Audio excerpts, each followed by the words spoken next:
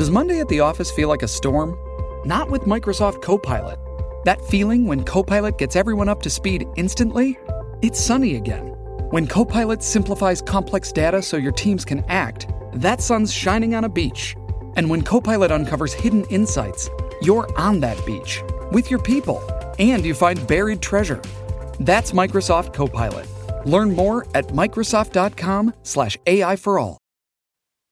The opinions expressed in the following episode do not necessarily reflect those of the Minds of Madness podcast. Listener discretion is advised.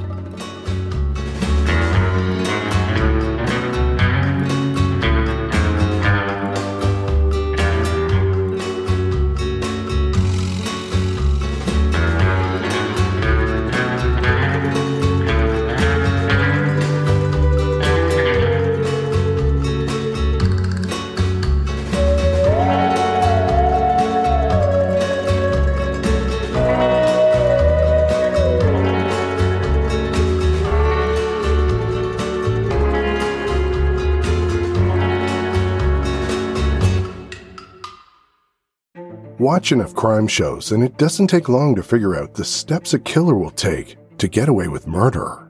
They stage the crime scene, they ditch the murder weapon, they fabricate an alibi, and at all costs, make sure to keep their mouths shut until the day they die.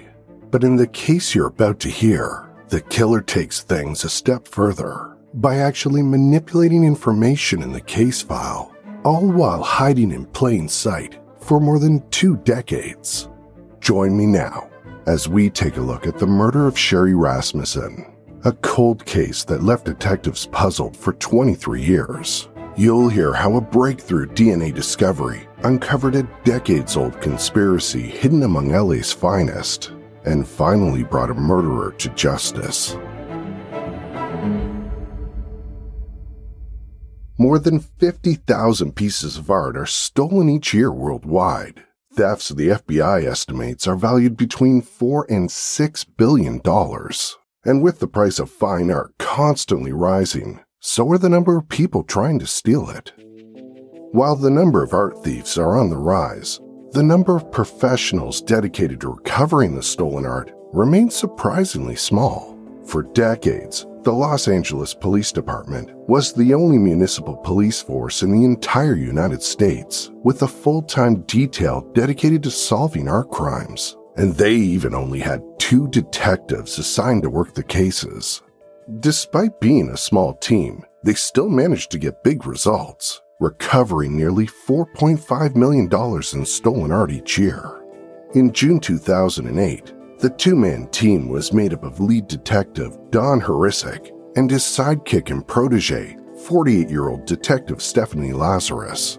Before finding Stephanie, Don had sifted through nearly a dozen other partners in his 14 years leading the art theft detail. But now that he claimed she was the best of the whole lot. His hope was to teach her the ropes so she could take over for him one day when he retired. The particular crime they were investigating that day was an antique heist in West Hollywood, but it wasn't anything like Ocean's 11 or the Thomas Crown affair. It was just a classic smash and grab. The thieves had smashed through the drywall of an adjoining store under construction, loaded up a pickup truck, and drove away as quickly as they arrived. Stephanie never knew exactly what to expect when she arrived at a crime scene. Forgeries, heists, and frauds, she'd worked them all. Sometimes it was elegant and romantic, like recovering stolen or missing masterpieces. Other times, it was just simple low-rent burglaries like this one. Don and Stephanie managed to solve the case. An Armenian organized crime gang was responsible.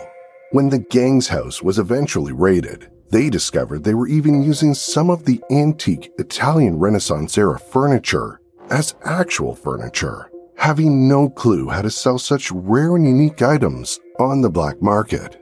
Almost a year would pass before the thieves were successfully convicted at trial in May 2009. It wasn't a particularly glamorous job, but it was busts like this one that kept Stephanie's star rising, earning her a reputation for being a fierce investigator with a talent for recovering stolen goods. Just weeks after the antique trial, Stephanie was approached at her desk by a homicide detective, asking if she could help him with a case he was working on. The detective's name was Dan Jaramillo, and he told Stephanie that an inmate who'd been arrested for extortion had started talking about stolen art.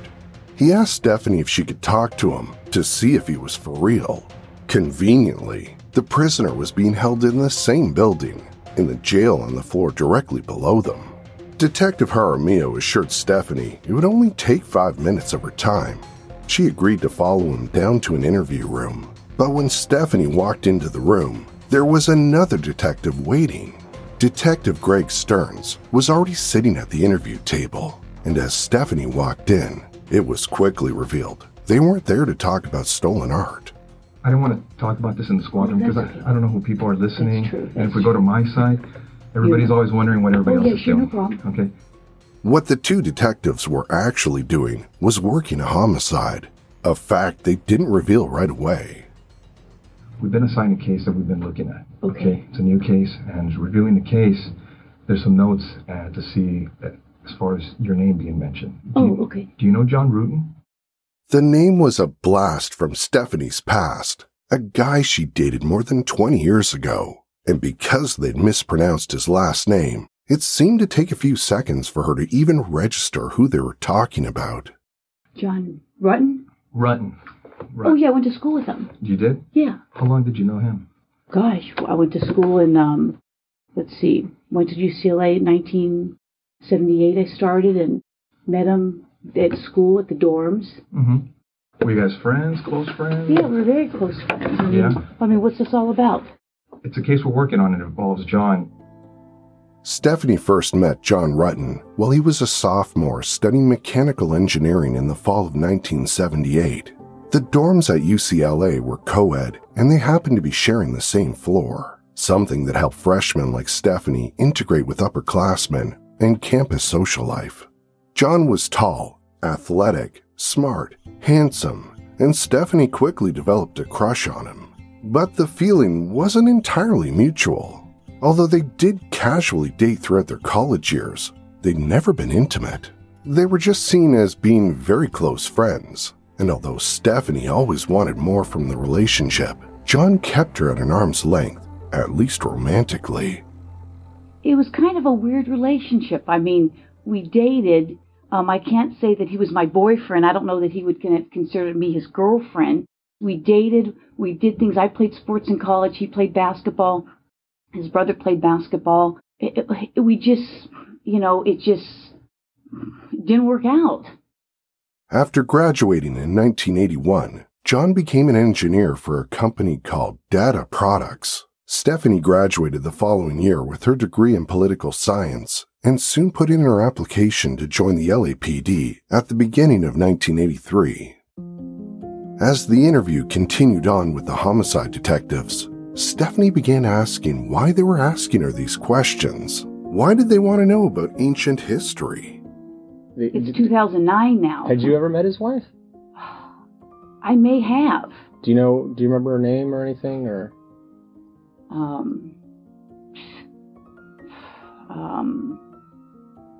Or what she did for a living, or where she worked, or anything about her? Well, I think I'm going to say that I think she was a nurse. And I can't remember how he said he met her. I mean, it's been so long ago. I don't understand why you're talking about some guy I dated a million years ago. Well, do you know what happened to his wife? Yeah, I know she got killed. At this point in the interview, it begins to become clear Detective Stearns and Jaramillo weren't there to talk about a new case at all. They were asking questions about an old case, an unsolved case since 1986, the mysterious death of John's wife, Sherry Rasmussen. Sherry Ray Rasmussen was born in Walla Walla, Washington in 1957 to parents Nels and Loretta Rasmussen. In 1961, Nels finished dental school and moved his family to Tucson, Arizona to open up his own practice. Sherry was such an exceptional student, teachers encouraged her parents to allow her to skip the 7th grade by taking classes over the summer. She'd also later skip her senior year of high school entirely, and at just 16, Sherry enrolled as a freshman at La Sierra College in California. Although Sherry's father was confident she could become a doctor, Sherry decided to pursue a career in nursing. And like everything else in Sherry's life, once she decided to pursue it, she excelled at it. After college graduation, Sherry earned her master's in nursing from UCLA while working as an RN at UCLA Medical Center. After completing her master's degree at 23, Sherry was promoted to head nurse of the hospital's coronary care unit. She was younger than almost every member of the nursing staff. By age 26, Sherry was promoted once again to nursing supervisor, and at 27, she was hired by another area hospital to be their nursing director for critical care. Such a high position for such a young age is practically unheard of. She would have been one of the youngest, possibly even the youngest nursing director in the country at that time. You could say Sherry was becoming a rock star in the world of nursing. In May 1984, just 3 months after becoming nursing director, Sherry was invited to a party where she met John Rutten, and a year later, they were married. Instead of a ring, John bought Sherry a brand new silver BMW, a gesture she absolutely loved. The non-traditional display was just one of the several things that made Sherry's conservative family slightly skeptical of John. However, the one thing they didn't question was Sherry's judgment. After their wedding in November 1985, the successful couple spent their honeymoon in Jamaica. On the night of their third-month wedding anniversary, John presented Sherry with a small bouquet of 3 roses, one for each month. Although private romantic gestures were common between them, they weren't shy to show their affection in public either. To anyone watching, Sherry and John were clearly a couple in love.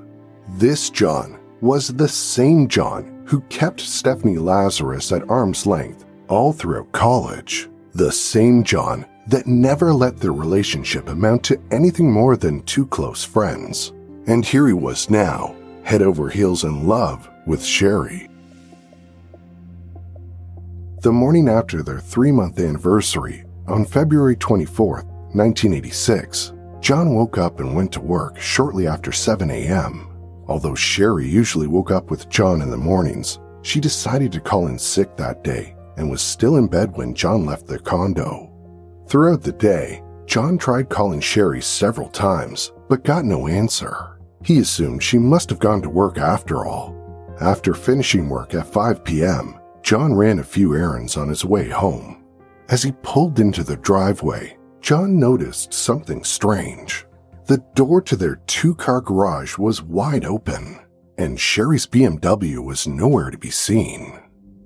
As John walked through the garage and into their living room, he discovered a horrific scene.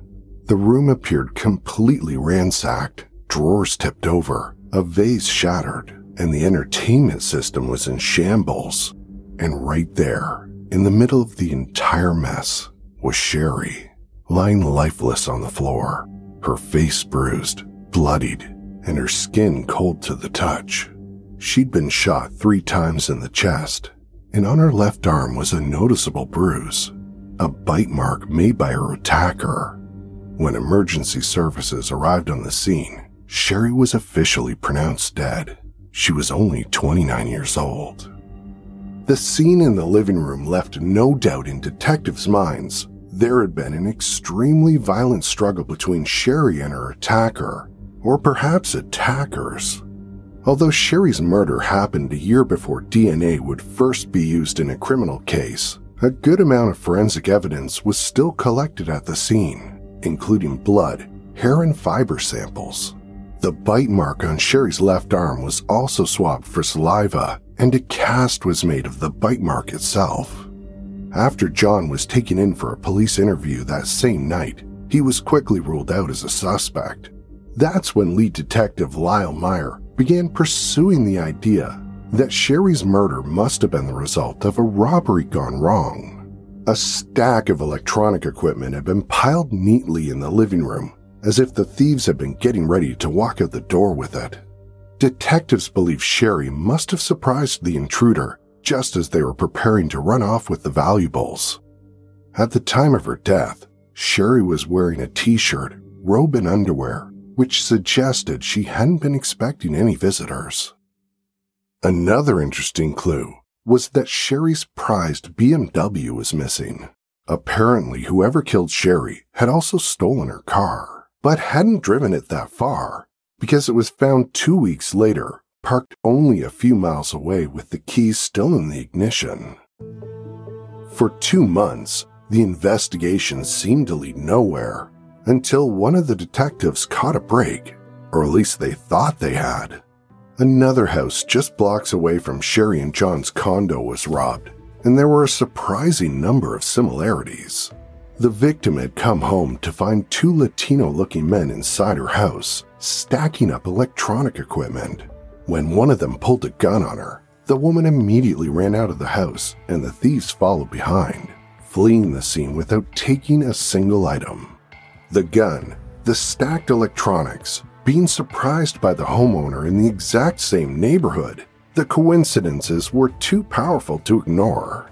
Police became convinced that 2 crimes had been related, and the 2 Latino men became the prime suspects in the Rasmussen homicide. But the 2 men would never be identified, and very few other leads or theories behind Sherry's murder had ever been explored or investigated by police.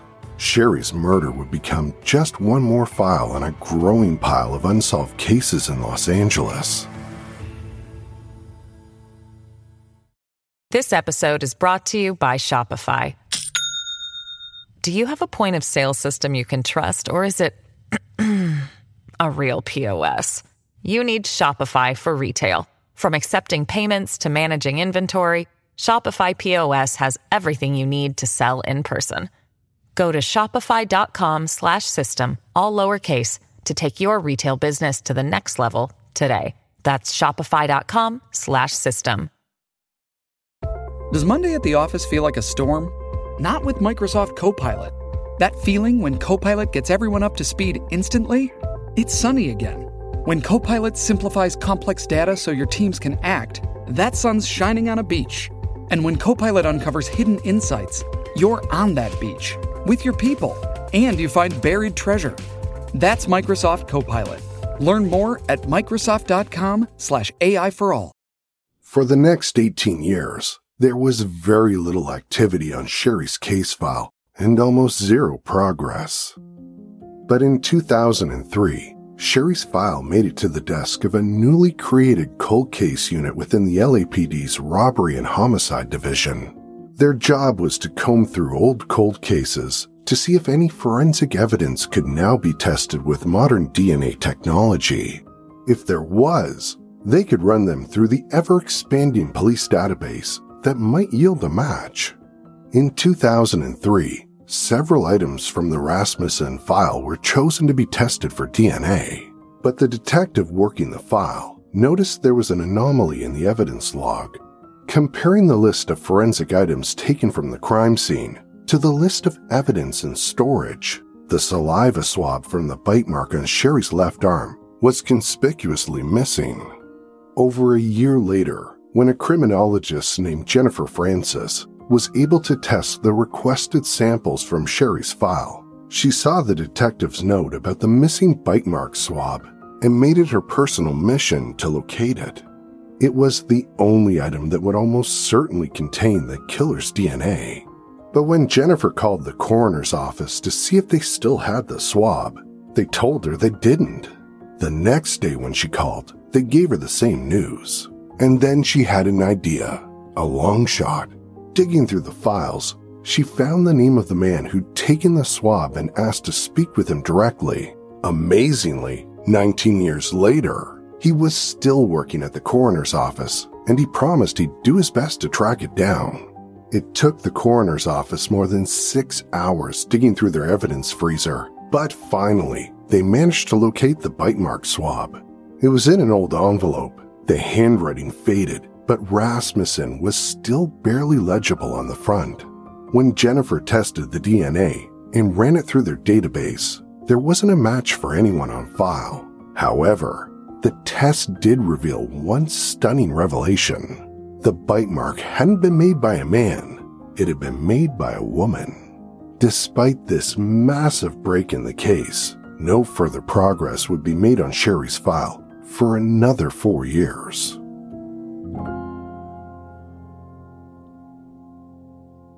In 2009, Detective Jim Nuttall with the Van Nuys Homicide Unit had a rare day without any new cases. So with nothing else pressing, he decided to crack open a cold case and have a look. As fate would have it, Sherry's case was the one he picked up, and one of the first things he noticed was Jennifer's discovery that the bite mark had been made by a woman. It was that fact that jumped off the page to him, because it severely contradicted the prevailing theory that Sherry had been killed by a man or men in a burglary gone wrong. With this revelation, he knew he needed to rework the entire case from the beginning. And this time, he knew he was looking for a female suspect. So he pored over Sherry's file, looking for any clues that may have been overlooked. One person that looked like a possible suspect was a nurse who'd worked with Sherry. According to the file, there'd been some intense friction after Sherry decided not to give the nurse a promotion. And apparently it was so intense enough that a security report had been made with the hospital itself. He also noticed something else. Buried deep within the pages and pages of handwritten notes in Sherry's file was one seemingly innocuous note written almost 2 years after her murder. Dated November 19th, 1987, the note simply read, "John Rutten called, verified Stephanie Lazarus, P/O, was former girlfriend." It was the only mention of Stephanie in the entire case file, and he had no idea what P/O could possibly stand for. An ex-girlfriend and an angry nurse. It wasn't much to go on, but it was enough to get started. With the case now fully reopened, Detective Nuttall decided to start from the beginning. He contacted John and asked him if he could re-interview him, and when he asked John about the note, about his former girlfriend Stephanie, he learned that P/O stood for police officer. And if that wasn't surprising enough, John proceeded to tell him he'd already informed the original detectives about Stephanie. In fact, he told them about her on day one, but strangely, none of this was in Sherry's file. He'd also told them that even though he never believed Stephanie had anything to do with his wife's murder, she'd always been Sherry's father Nels' #1 suspect. As you might expect, Nels was the next person on the detectives' list to contact, and they were astounded by what he had to tell them. According to Nels, on the day after Sherry's murder, the very first thing he asked the lead detective was, "Have you checked out John's ex-girlfriend, the lady cop?" Again, absolutely none of this was mentioned anywhere in Sherry's file. Of all the notes and audio recordings that had been taken of John and Nels' original interviews way back in the 80s, there wasn't a single mention of Stephanie. But according to both of them, Stephanie's name came up many times during the initial days of the investigation. But being that you were you used to see John, was everything okay between you guys? I mean, there was never anything uncomfortable or anything between you and her? I don't know. I mean, it's been so many years. I mean, uncomfortable. I mean, I can't even remember if we had a conversation. I mean, we may have. I may have seen her at his apartment. Geez, how many years ago was that? I don't even know what year she, got killed. Well, how long was John married before his wife died? I have no idea. I have no idea. You're not sure where he moved to after he got married? No idea. I mean, never went over to visit him or I don't think. meet his I don't wife think so. I mean, I don't know. I don't think I did. Listening to Stephanie during her interview with Detective Stearns and Jaramillo, it sounds like she can't possibly remember anything at all from so long ago. After John's wife died, you said you may have been talking to him. Did your relationship start up again? I would say no. Again, can you give me a year? I mean, this is like 2009. She died in 1986? Yeah, I think it was 86. 1986. Okay. Although Stephanie was acting like she couldn't possibly remember details from such ancient history, the detectives already knew a whole lot more than they were letting on. Notice how they pretended they were hazy on the exact year of Sherry's death. He died in 1986? Yeah, I think it was 86. 1986. Okay. At the very beginning of the interview, the detectives deliberately mispronounced John's last name. Do you know John Rutten? John Rutten? Rutten. Presenting themselves as detectives who didn't know much about the case, they were trying to get Stephanie to lower her guard. But despite her attempts at downplaying her and John's old relationship, Stearns and Jaramillo knew better, and they knew Stephanie's relationship with John had been anything but forgettable.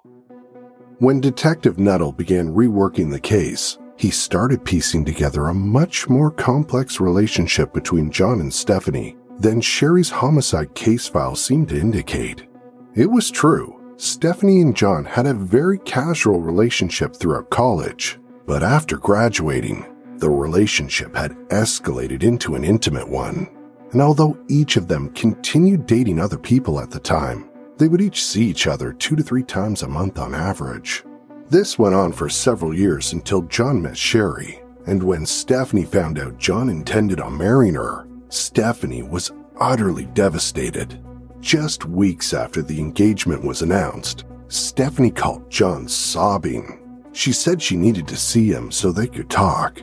When John went over to her house, Stephanie confessed to him that after all these years, she'd been in love with him.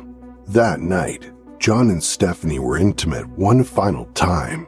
The night ended with John telling Stephanie their relationship was over and he was marrying Sherry.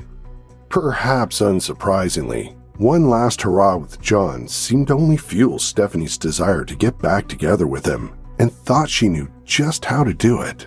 A couple months later, Stephanie walked into Glendale Adventist Hospital and marched up to Sherry's office. According to witnesses, she was wearing a highly provocative outfit. There she confronted Sherry and told her that John was still sleeping with her, and if she couldn't have John, no one could. When Sherry confronted John about it, he owned up to it and swore he'd have nothing more to do with Stephanie, and for a while, he lived up to his word. But that all changed around New Year's 1986, shortly after John and Sherry's wedding. Unannounced, Stephanie suddenly showed up at their condo asking John to wax her skis for her. Although John agreed, Sherry thought she was simply inventing innocent reasons to weasel her way back into John's life. When Stephanie came back days later to pick up her skis, again unannounced, Sherry was infuriated. But Stephanie's unexpected visits would soon turn from seemingly innocent to downright chilling. One morning after John left for work and Sherry was alone, she came downstairs to find Stephanie standing in her living room, in uniform and on duty. The purpose of the visit, or what words were exchanged, remains unknown. What we do know is that after the surprise visit, Sherry called her father Nels later that same day and through tears told him about John's ex-girlfriend. Perhaps the purpose of Stephanie's unexpected visit was to intimidate Sherry. Perhaps she was hoping to find John alone, or perhaps she was staking out the inside of the condo.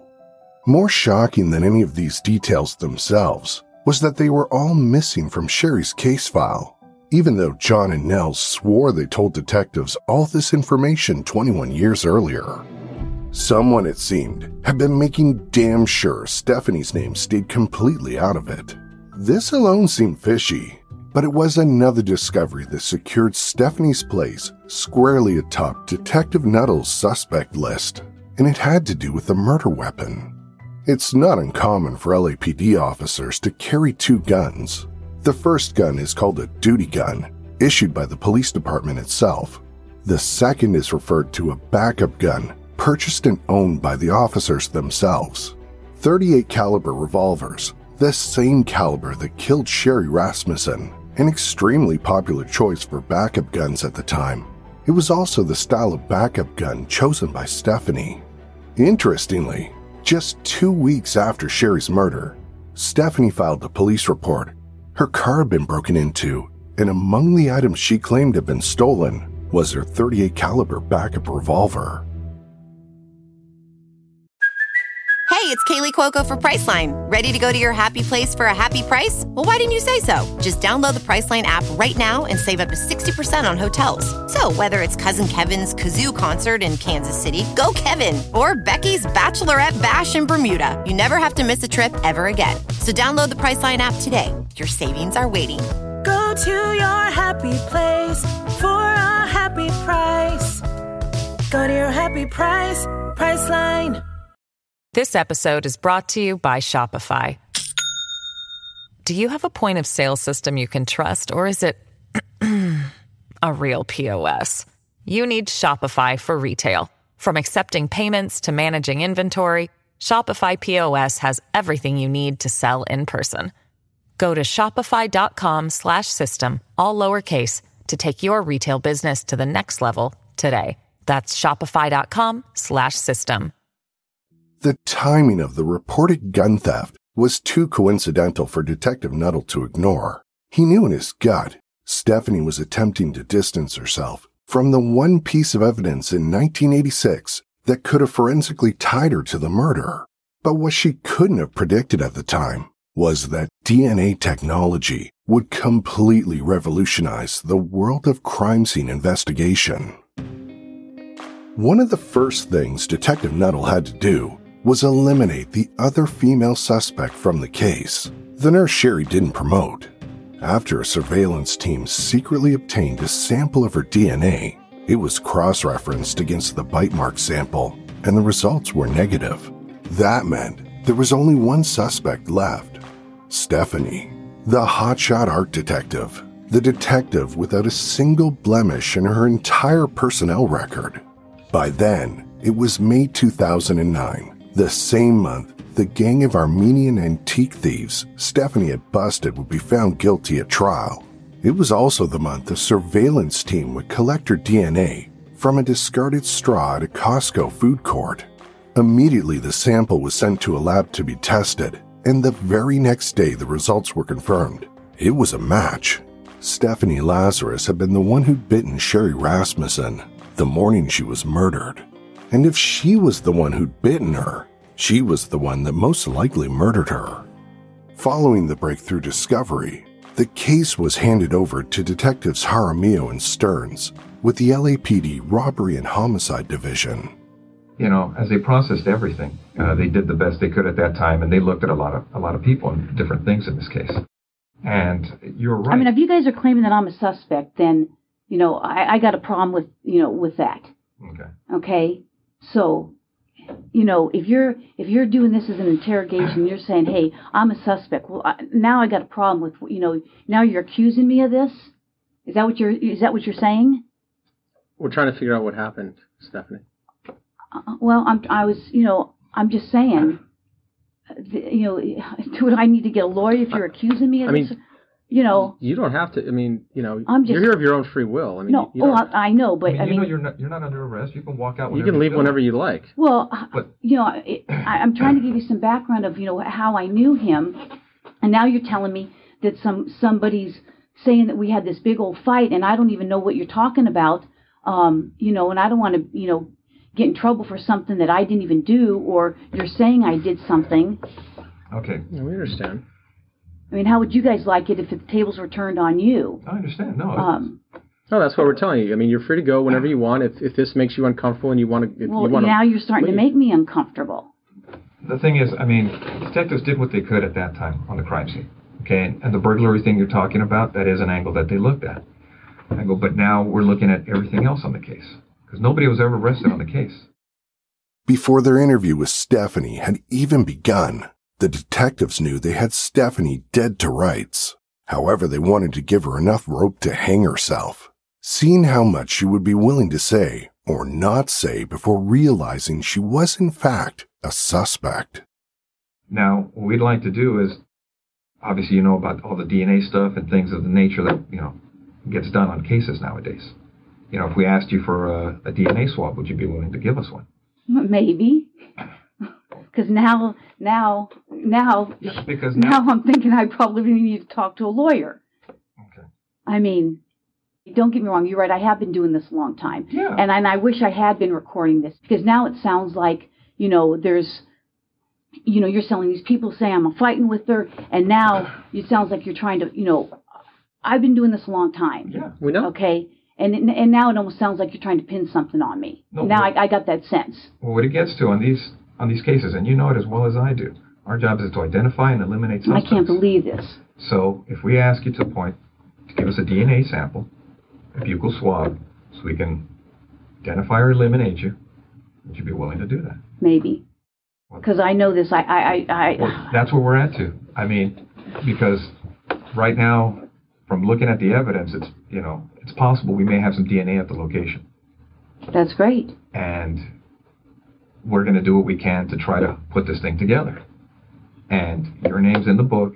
These people are pointing at you for whatever reason. I don't know why. That's just crazy. I mean, that's absolutely crazy. And it would be irresponsible on our part not to look at it. I know. You guys have to do your job. And I guess I'm going to have to contact somebody. So. That's fair. I mean, because I know how this stuff works. I mean, I just can't believe it. We understand that. I mean, if we were in your position, I mean, we would feel the same way. I just can't even believe it. I mean, it's just, I'm shocked. I'm really shocked that somebody would be saying that I did this. I mean, we had a fight, and so I went and killed her. I mean, come on. Well. That's. Okay. All right. Well, thanks for giving me the courtesy. I wish I. Throughout the interview, the detectives insisted Stephanie was free to go at any time. And after an hour, when she realized she was indeed a suspect in Sherry's murder, she decided to take them up on it and ended the interview. What she didn't know at that time was that officers were stationed out in the hallway ready to arrest her, regardless of what she said during the interview itself. Stephanie, you know you have the right to remain silent. Do you understand? Yes. Anything you say may be used against you in court. Do you understand? Yes. You have the right to the presence of an attorney before and during any questioning. Do you understand? Yes. If you cannot afford an attorney, one will be appointed for you free of charge before any questioning if you want. Do you understand? Yes. Do you want to talk to us right now? No. All right. Okay. This is crazy. Okay. This is I'm like in shock. I'm totally in shock. More than 23 years after the murder of Sherry Rasmussen, her killer was finally arrested. And although Stephanie had always strenuously maintained her innocence, the bite mark DNA evidence was just too powerful when her case went before a jury in 2012, and Stephanie was found guilty and sentenced to 27 years to life in prison. After sneaking into the condo, Stephanie murdered Sherry in cold blood and then staged the crime scene using her police knowledge to make sure it looked like a robbery gone wrong. And for 23 years, it worked. During her trial, Stephanie's lawyers tried to cast doubt on the veracity of the bite mark swab, citing improper evidence handling and pointing toward the poor condition of the evidence envelope it was discovered in. Which brings us to an interesting twist in the case.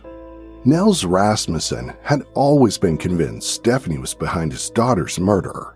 In 1993, he even offered to personally cover the costs for DNA testing related to Sherry's case, including a box of what was considered trace evidence from the scene, hairs and fibers taken from Sherry's body.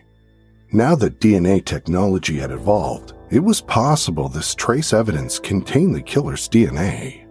However, shortly after Nell's request, a detective named Phil Morit checked out the evidence box from the coroner's office, and it was never returned and is still missing to this day. Although there's never been an official explanation to how the evidence mysteriously vanished, it's an extraordinary stroke of luck for justice. The bite mark swab had been accidentally misplaced, because without the bite mark swab, Sherry's murder, in all likelihood, would have never been solved. There's one more aspect of this case that remains a mystery: the cover-up. Why wasn't Stephanie's name mentioned in Sherry's case file, despite the fact she was heavily mentioned by both Nels and John during their original interviews? And what really happened to the missing box of trace evidence?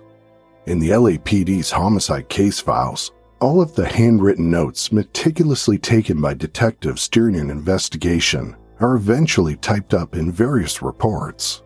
These typed reports are supposed to be a 100% exact replica of the handwritten notes. Both sets of reports are supposed to be included in the case file.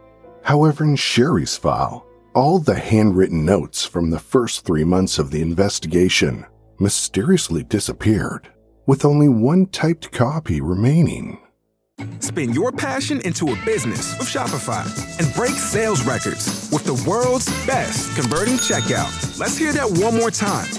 The world's best converting checkout. Shopify's legendary checkout makes it easier for customers to shop on your website, across social media, and everywhere in between. Now that's music to your ears. Any way you spin it, you can be a smash hit with Shopify. Start your $1 a month trial today at shopify.com/records. Lucky Land Casino, asking people, what's the weirdest place you've gotten lucky? Lucky? In line at the deli, I guess? Aha, in my dentist's office. More than once, actually. Do I have to say? Yes, you do. In the car before my kids' PTA meeting. Really? Yes. Excuse me, what's the weirdest place you've gotten lucky? I never win and tell. Well, there you have it. You can get lucky anywhere, playing at LuckyLandSlots.com. Play for free right now. Are you feeling lucky? No purchase necessary. Void where prohibited by law. 18+. Terms and conditions apply. See website for details. There's no way to know if the original notes contained references to Stephanie and were admitted when they were typed up. One thing we do know for sure is that for nearly 2 decades, as an LAPD detective, Stephanie would have had access to Sherry's file whenever she wanted. It's entirely plausible she'd been a lone wolf, covering up her tracks throughout the years at every opportunity. Even so, the possibility of a vast, systematic cover-up has also been alleged. Because of these allegations, the LAPD conducted an internal affairs investigation to look into claims of a systematic cover-up. But after 2 years, ultimately no evidence of wrongdoing was found on the part of the LAPD. Having said that, upon closer inspection, during those entire 2 years, the agent looking into the case only spent 6.8 hours total looking into it. 4 of those hours were spent typing up the final report.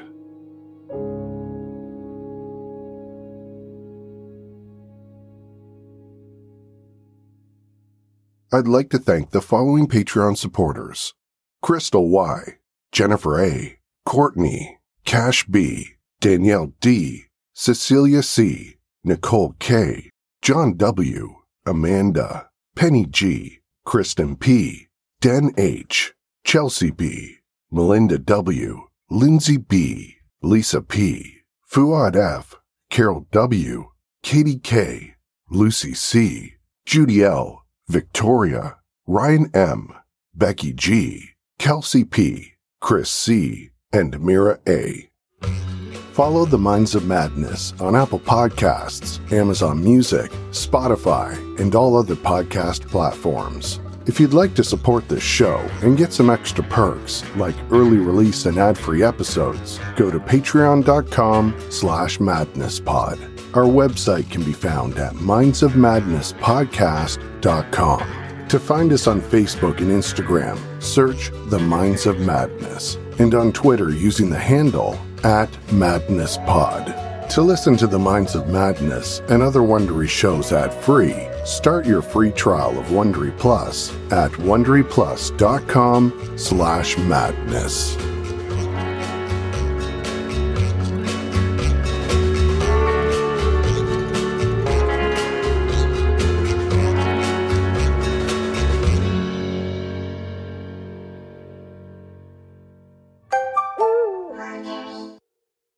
With Lucky Land Slots, you can get lucky just about anywhere. Dearly beloved, we are gathered here today to... Has anyone seen the bride and groom? Sorry, we're here. We were getting lucky in the limo and we lost track of time. No, Lucky Land Casino, with cash prizes that add up quicker than a guest registry. in that case, I pronounce you lucky. Play for free at LuckyLandSlots.com. Daily bonuses are waiting. No purchase necessary. Void where prohibited by law. 18 plus. Terms and conditions apply. See website for details. Lucky Land Casino, asking people, what's the weirdest place you've gotten lucky? Lucky? In line at the deli, I guess? Aha, in my dentist's office. More than once, actually. Do I have to say? Yes, you do. In the car before my kids' PTA meeting. Really? Yes. Excuse me, what's the weirdest place you've gotten lucky? I never win and tell. Well, there you have it. You can get lucky anywhere, playing at LuckyLandSlots.com. Play for free right now. Are you feeling lucky? No purchase necessary. Void where prohibited by law. 18 plus. Terms and conditions apply. See website for details. Hey guys, it is Ryan. I'm not sure if you know this about me, but I'm a bit of a fun fanatic when I can. I like to work, but I like fun too. It's a thing. And now the truth is out there. I can tell you about my favorite place to have fun. Chumba Casino. They have hundreds of social casino style games to choose from with new games released each week. You can play for free anytime, anywhere. And each day brings a new chance to collect daily bonuses. So join me in the fun. Sign up now at ChumbaCasino.com. No purchase necessary. VGW Group. Void where prohibited by law. See terms and conditions. 18 plus. With the Lucky Land Slots, you can get lucky just about anywhere. This is your captain speaking. We've got clear runway and the weather's fine, but we're just going to circle up here a while and get lucky. No, nothing like that. It's just these cash prizes add up quick. So I suggest you sit back, keep your tray table upright, and start getting lucky. Play for free at LuckyLandSlots.com. Are you feeling lucky? No purchase necessary. Void where prohibited by law. 18 plus. Terms and conditions apply. See website for details.